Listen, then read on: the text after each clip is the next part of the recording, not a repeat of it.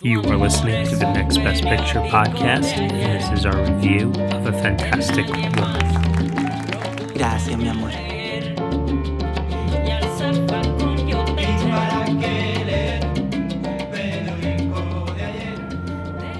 Habla una amiga de Orlando. Yo soy... Sí, sé quién es. Lo que pasa es que Orlando se empezó a sentir pésimo. ¡Orlando! Y se murió. ¿Se murió? ¿Son pareja? Sí, somos pareja.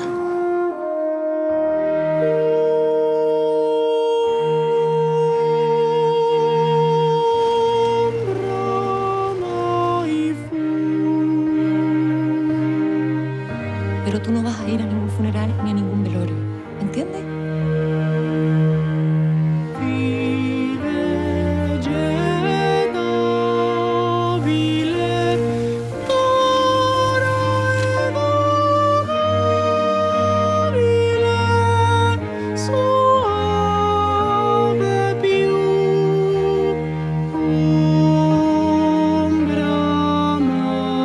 Yo simplemente estoy protegiendo a mis seres queridos, nada más. Orlando es un ser querido para mí.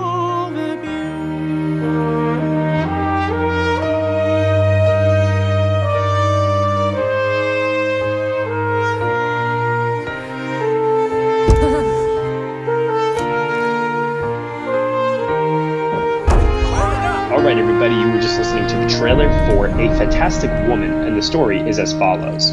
A transgender singer faces scorn and discrimination after the sudden death of her older boyfriend. The film is starring Daniela Vega and Francisco Reyes. It is directed and written by Sebastian Leal, and it is co-written by Gonzalo Maza. Joining me for this review, I have a very welcome and friendly and just all-around amazing person, guest. He is Eric Anderson of Awards Watch. Eric, how are you today? I'm good. I don't know about friendly. You know, some people might take issue with that. But amazing, yes. Well, you've got a friend in me, as they would say in Toy Story. Good. So I really, really appreciate you coming on to help support me for this review of A Fantastic Woman. I know that it just opened up over here in New York, and not a lot of people have had a chance to see this yet, but some people did get a chance to see it much earlier in the season. It's played at a couple of film festivals. We've heard a lot of buzz about Daniela Vega's performance in the film. And overall, I just wanted to start us off of, if you could just tell me your general thoughts on the film A Fantastic Woman, nominated for the Oscar for Best Foreign Language Film this year. Take it away, Eric. Oh my God, take it away. I'm really happy for that nomination for the film. That's for sure. And I think at some point during this podcast, we can kind of talk a little bit about how, Sony Pictures Classics handled this and the awards trajectory and all kinds of stuff like that. I think it's a brilliant film. I love Sebastian Lelio. I think he's a really, really exciting director. And I think he was a really good person for this material. I loved Daniela Vega, and I think one of the reasons was because there's sort of this element, if you know what you're going in to watch, you're kind of guided by this, by the transgender element. So you're almost distracted by it going in, but immediately you're not, because Vega is so captivating and such an exciting newcomer that you can kind of just dive in. And it goes all over the place. It has like Hitchcockian moments. There are, elements of the crying game, I think, are inevitable. But I am just, it's all about Vega. This is her show. And it's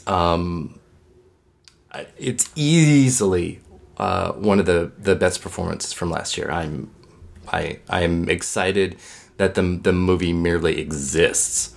Yeah.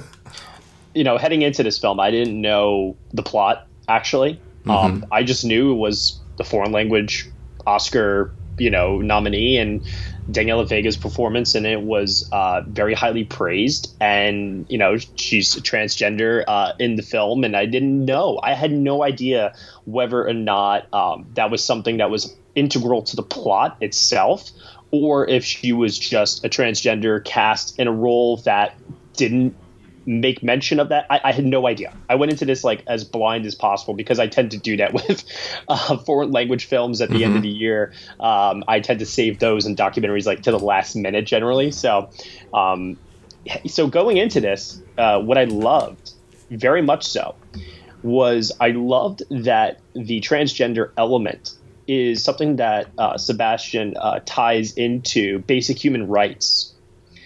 She is attempting to say goodbye to a loved one, and she is hurting, and she's feeling the emotions just like all other humans on the face of the planet do when something like this happens.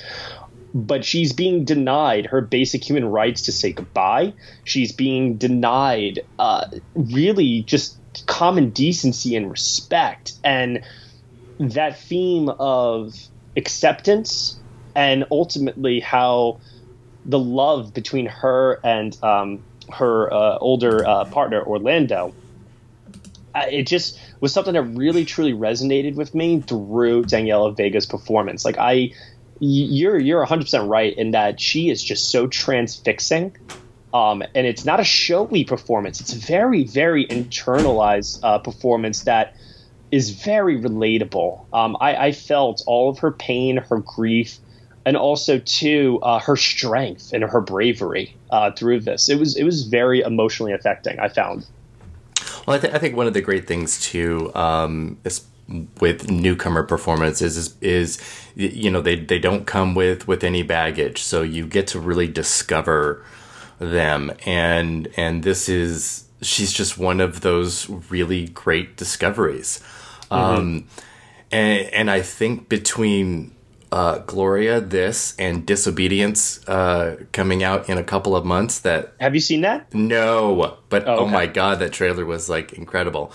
I'm like, I think we have a director of women's stories that is going to be on par with like Almodovar with how much women are front and center, how much respect there is for them as characters. I know I mentioned The Crying Game earlier, but one of the things that really separates something like this from that is the point of view. And the point of view in The Crying Game was Stephen Ray's point of view, and it was his story. And this is Vega's story. This is the story of the trans person, and from their POV, and not everybody looking in on them. Even like the way it's she's revealed physically is relaxed and not, oh my God, look at that. It's such a different way to present trans people in cinema, and I agree with that, because there's like a scene where she has to take off her clothes. Yeah, and I mean, like, I'm looking and I'm saying to myself, God, like, there's a younger part of me that like would not have a problem with this, but because she is so uncomfortable, and because to her it's being naked. Now it's amazing how like my brain worked while watching this. I was just like, I felt uncomfortable for her as well, and it's weird, because to me it's like, well, that's originally a man's body, and I have a man's body, and I'm used to seeing male bodies at the beach, and whatever the case might be, and it's like, but yet still watching that, I was just so uncomfortable, and yet it is because of her performance. My God, it's because of her performance. I'm trying really hard not to use the word fantastic in this review. I'm trying so hard, but she is just so sublime, and like she really, really carries the whole film all the way through, to make you understand and also recognize this group of people that have been underrepresented in film, you know. And I feel like now we're at a point in our society where transgender people are getting a bit more acceptance and a bit more representation within cinema. I mean, I saw a film at Sundance earlier this year called Assassination Nation that also featured a transgender performance in it as well. And what this movie reminded me, though, it reminded me that in a modern day society, there's still so much work that needs to be done, and just in terms of acceptance. And it was heartbreaking. It was really, really heartbreaking at times, the way that she is treated in this film. And it really, it did a number on me, I would say, at a few points. I was scared. I was sad. This movie really took me through a whole roller coaster of emotions throughout. Well, I think it's important to recognize, I mean, we're both white cis males. Right. Yeah. Our perspective and our experience can only be what ours is. So I always say there are two things that I need when I go to the movies. Unless it's, something like Blade Runner and whatever, and it's just really great looking. I need to feel like I'm seeing representation of myself, and I also need to see representation of something that is so completely not in my purview or my point of view. Yeah. It's the easiest in to try and have empathy and understanding of somebody else. But I mean, even that said, this isn't like a dry or a droll or by any means preachy movie. It has these fantastic flares. There it is. Oh my God, when she's like walking against the wind, that dance sequence. Oh my God. Oh my God. Yes. It's never less than exciting and those two moments, going against the wind, the dance sequence, those work for me. What didn't work for me, what I actually didn't like, I didn't like that she was having visions of her deceased partner, Orlando. Mm-hmm. That didn't work for me. Did you like that device at all? It was fine. It's not exactly the most original. I think that's where device to use. It's it was pretty just like, oh come on, we're gonna do this, really? But I didn't mind. I didn't really Sure. mind that much. I mean, like a couple other grievances I have with the film. Nothing really big. Like in the beginning, I was trying to figure out like who were these characters, what's the story. I felt like it just took a little bit to kind of get going. Because also too, I didn't know if the film was following Orlando's perspective or if it was following hers, because we first start off the film from his perspective. Mm-hmm. So I was a little confused by that initially in the beginning. And then I do think the third act loses a little bit of narrative momentum, but I understand that the reasoning for that is because it's trying to put you within her headspace a bit more. And to reflect on what her internal thoughts might be given the situation. The scene, I would say the middle of the film, when she's meeting up with the different family members that either disrespect or respect her. Mm-hmm. That's actually probably the most exciting part of the movie for me, because I just loved seeing the varying degrees of respect that she was shown as a human being, or lack thereof. But in the third act, I just kind of got the sense of like, okay, when is this ending? What is going to be the ending? I don't know what is this building up to at this point? You know what I mean? Yeah. One of the things too, I think is important, since we are also Americans, is understanding how LGBTQ people are treated and represented in other countries, and just what the legal ramifications are, as well as moral. Sometimes we're talking about countries that are extremely religious. Chile happens to be a country that has a pretty good LGBTQ legal rights, and I think it's just like adoption and marriage right now, which is the next step. But otherwise, it's, you know, civil unions and kind of what the United States and individual states had for a while. So it's great to kind of see a movie that represents a stepping stone, not only cinematically, but as for what the country is moving towards as well. I don't think I could have watched it without a little bit of understanding of what that is too. Mm-hmm. It kind of helps move that forward for me. What did you think of the classical dreamlike score that was used in the film? I liked it. I liked it fine. There's it was fine. Yeah, like because she and also too, I wanted to tie that into a little bit about how she's actually a really well-known singer. Yeah, and they used that to great effect in this movie. Yes, the opening scene and the closing scene, especially. Mm-hmm. I mean, the closing scene, just like I was like, my God, this woman. I was like, I love this. You know, it was just amazing. And I think that's like part of the reasoning where I fall into how this film is very. I almost got the sense that I almost wanted it to be a musical. You know what I mean? But not like in a musical, like happy sense. I just kind of, I think I just wanted more. You know what I mean? Because we have dance sequence, and you know what I mean. It could have. There's, I mean, you know, using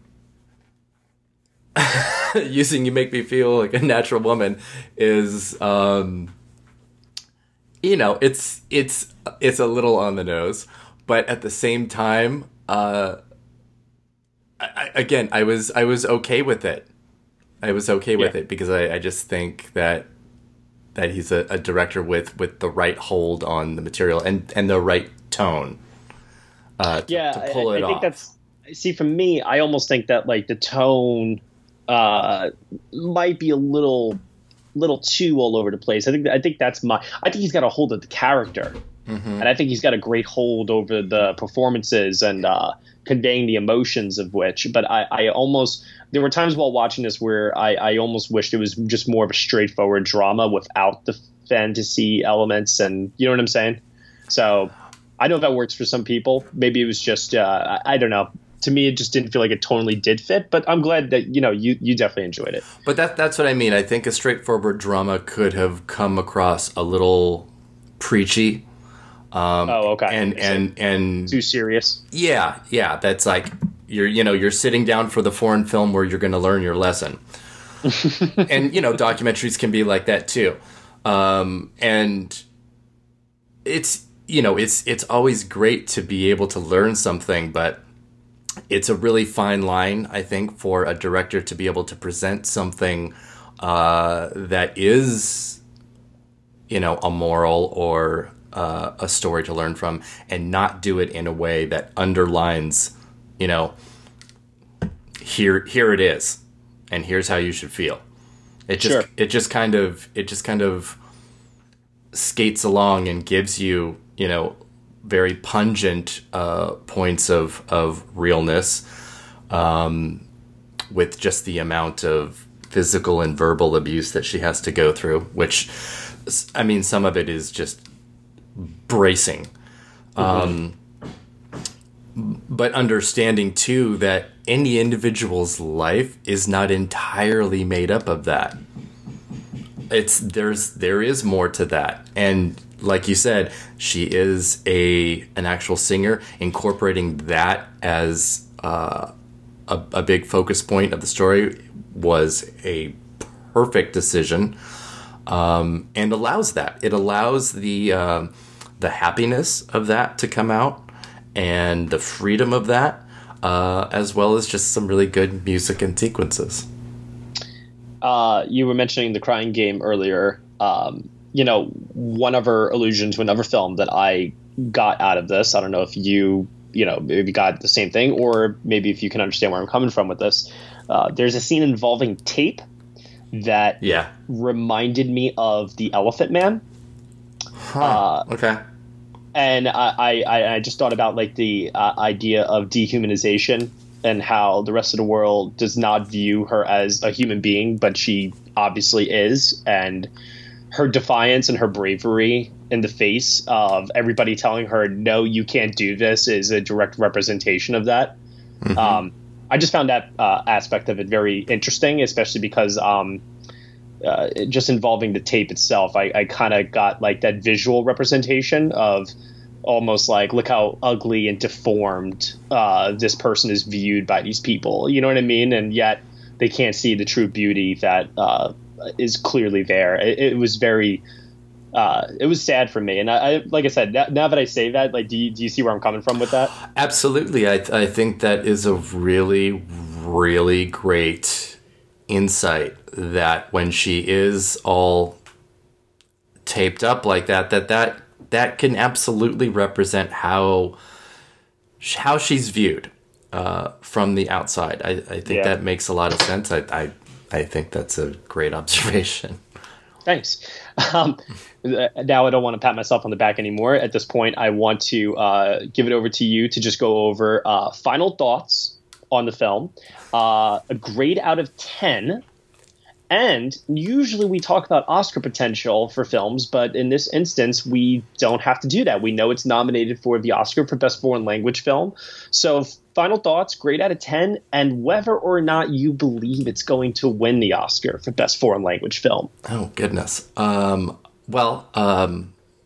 of 10, I would probably do an 8.5 for it. I really hope people find it and search it out. It just opened this weekend. It's only in 5 theaters, so it's, obviously not going to be in Peoria. But if Sony Pictures Classics, who this could be an entire whole other conversation about how they've handled their movies this season, which has been absolutely horrible. I agree.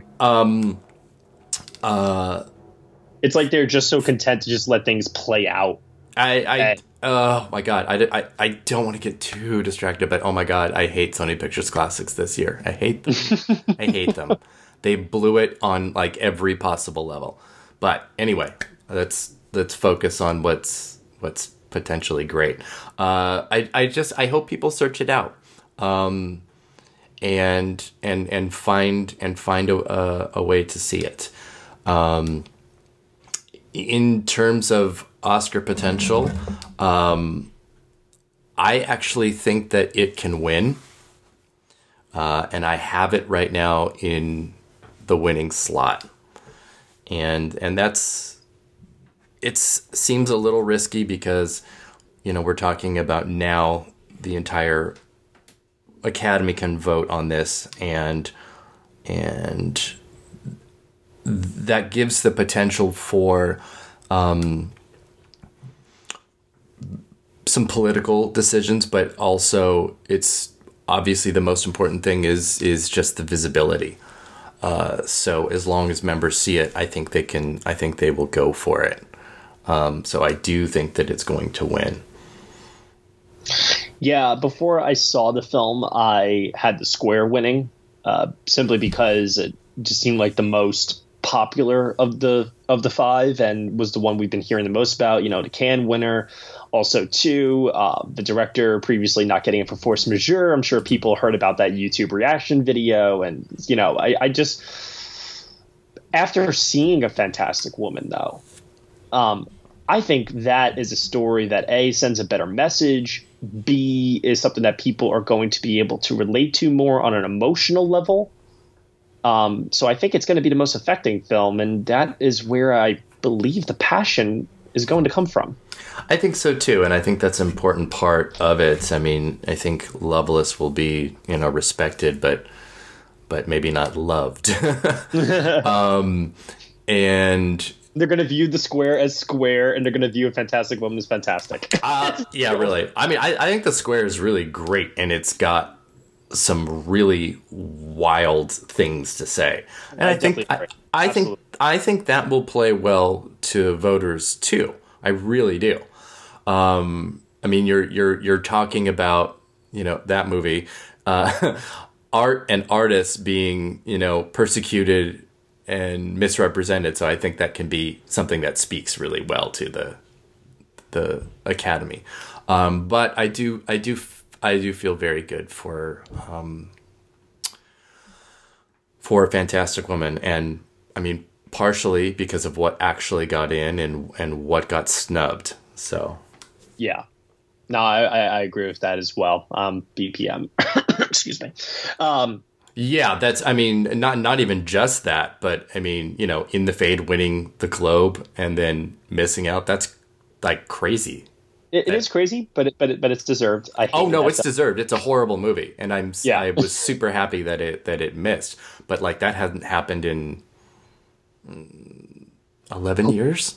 Yeah, I was looking at that stat the other day, and it's definitely not unprecedented, but yeah, no, it definitely the odds said it should have gotten in. So I definitely think, based on what is nominated as well, I think if it is just between these two films, A Fantastic Woman is the one that ultimately goes the distance. Yeah, I think it benefits that movie tremendously. Absolutely. I too am kind of in that range as far as a score. I'm an 8 out of 10 on this. I think it's a very strong film, and it's something that is definitely worth seeking out. So I echo everything that you just said a minute ago in regards to that. It's a beautiful film with a truly, truly, truly great performance from Daniela Vega. I mean, she's reason alone to see the film. I mean, she blew me away with this performance. It was so emotional.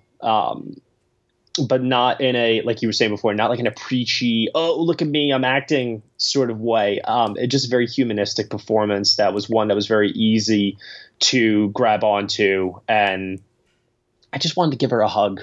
You know, I really did. I just want to give her an Oscar, but okay. That's great. All right. Any other final thoughts, or? No, just I hope people search it out. I hope it gets at least a medium release, and once it's gone from theaters, search it out on Amazon or Netflix or wherever it ends up showing up, and just see it. I'd love to see her get cast more. That is the one thing that I'm hoping will come of all this. I would love to see her in more roles beyond this. Yes, I agree. Yeah. Alrighty, cool. Eric, can you tell everybody where they can find you on the internet? Sure, at awardswatch.com, on Twitter at awards_watch, and Facebook and Instagram at awardswatch. I am a huge fan of Awards Watch. I lurk on the forums a lot. I also follow Eric's work extensively, and I am a huge, huge fan of everything that he does over there. Eric, thank you so much for coming on the show. Everybody, thank you for having me. Oh, yeah. Are you kidding me? Thank you. Everybody can find me on the social media networks at Next Best Picture. You've been listening to the Next Best Picture podcast and our review of A Fantastic Woman. You can subscribe to the Next Best Picture podcast on iTunes, SoundCloud, Google Play, Stitcher, TuneIn, Player FM, and also on CastBox. Be sure to leave us a review on Apple Podcasts. Nothing less than 5 stars is acceptable. Anything with 5 stars, I will deem it to be fantastic. Thank you so much, everyone, for listening, and we will see you all next time.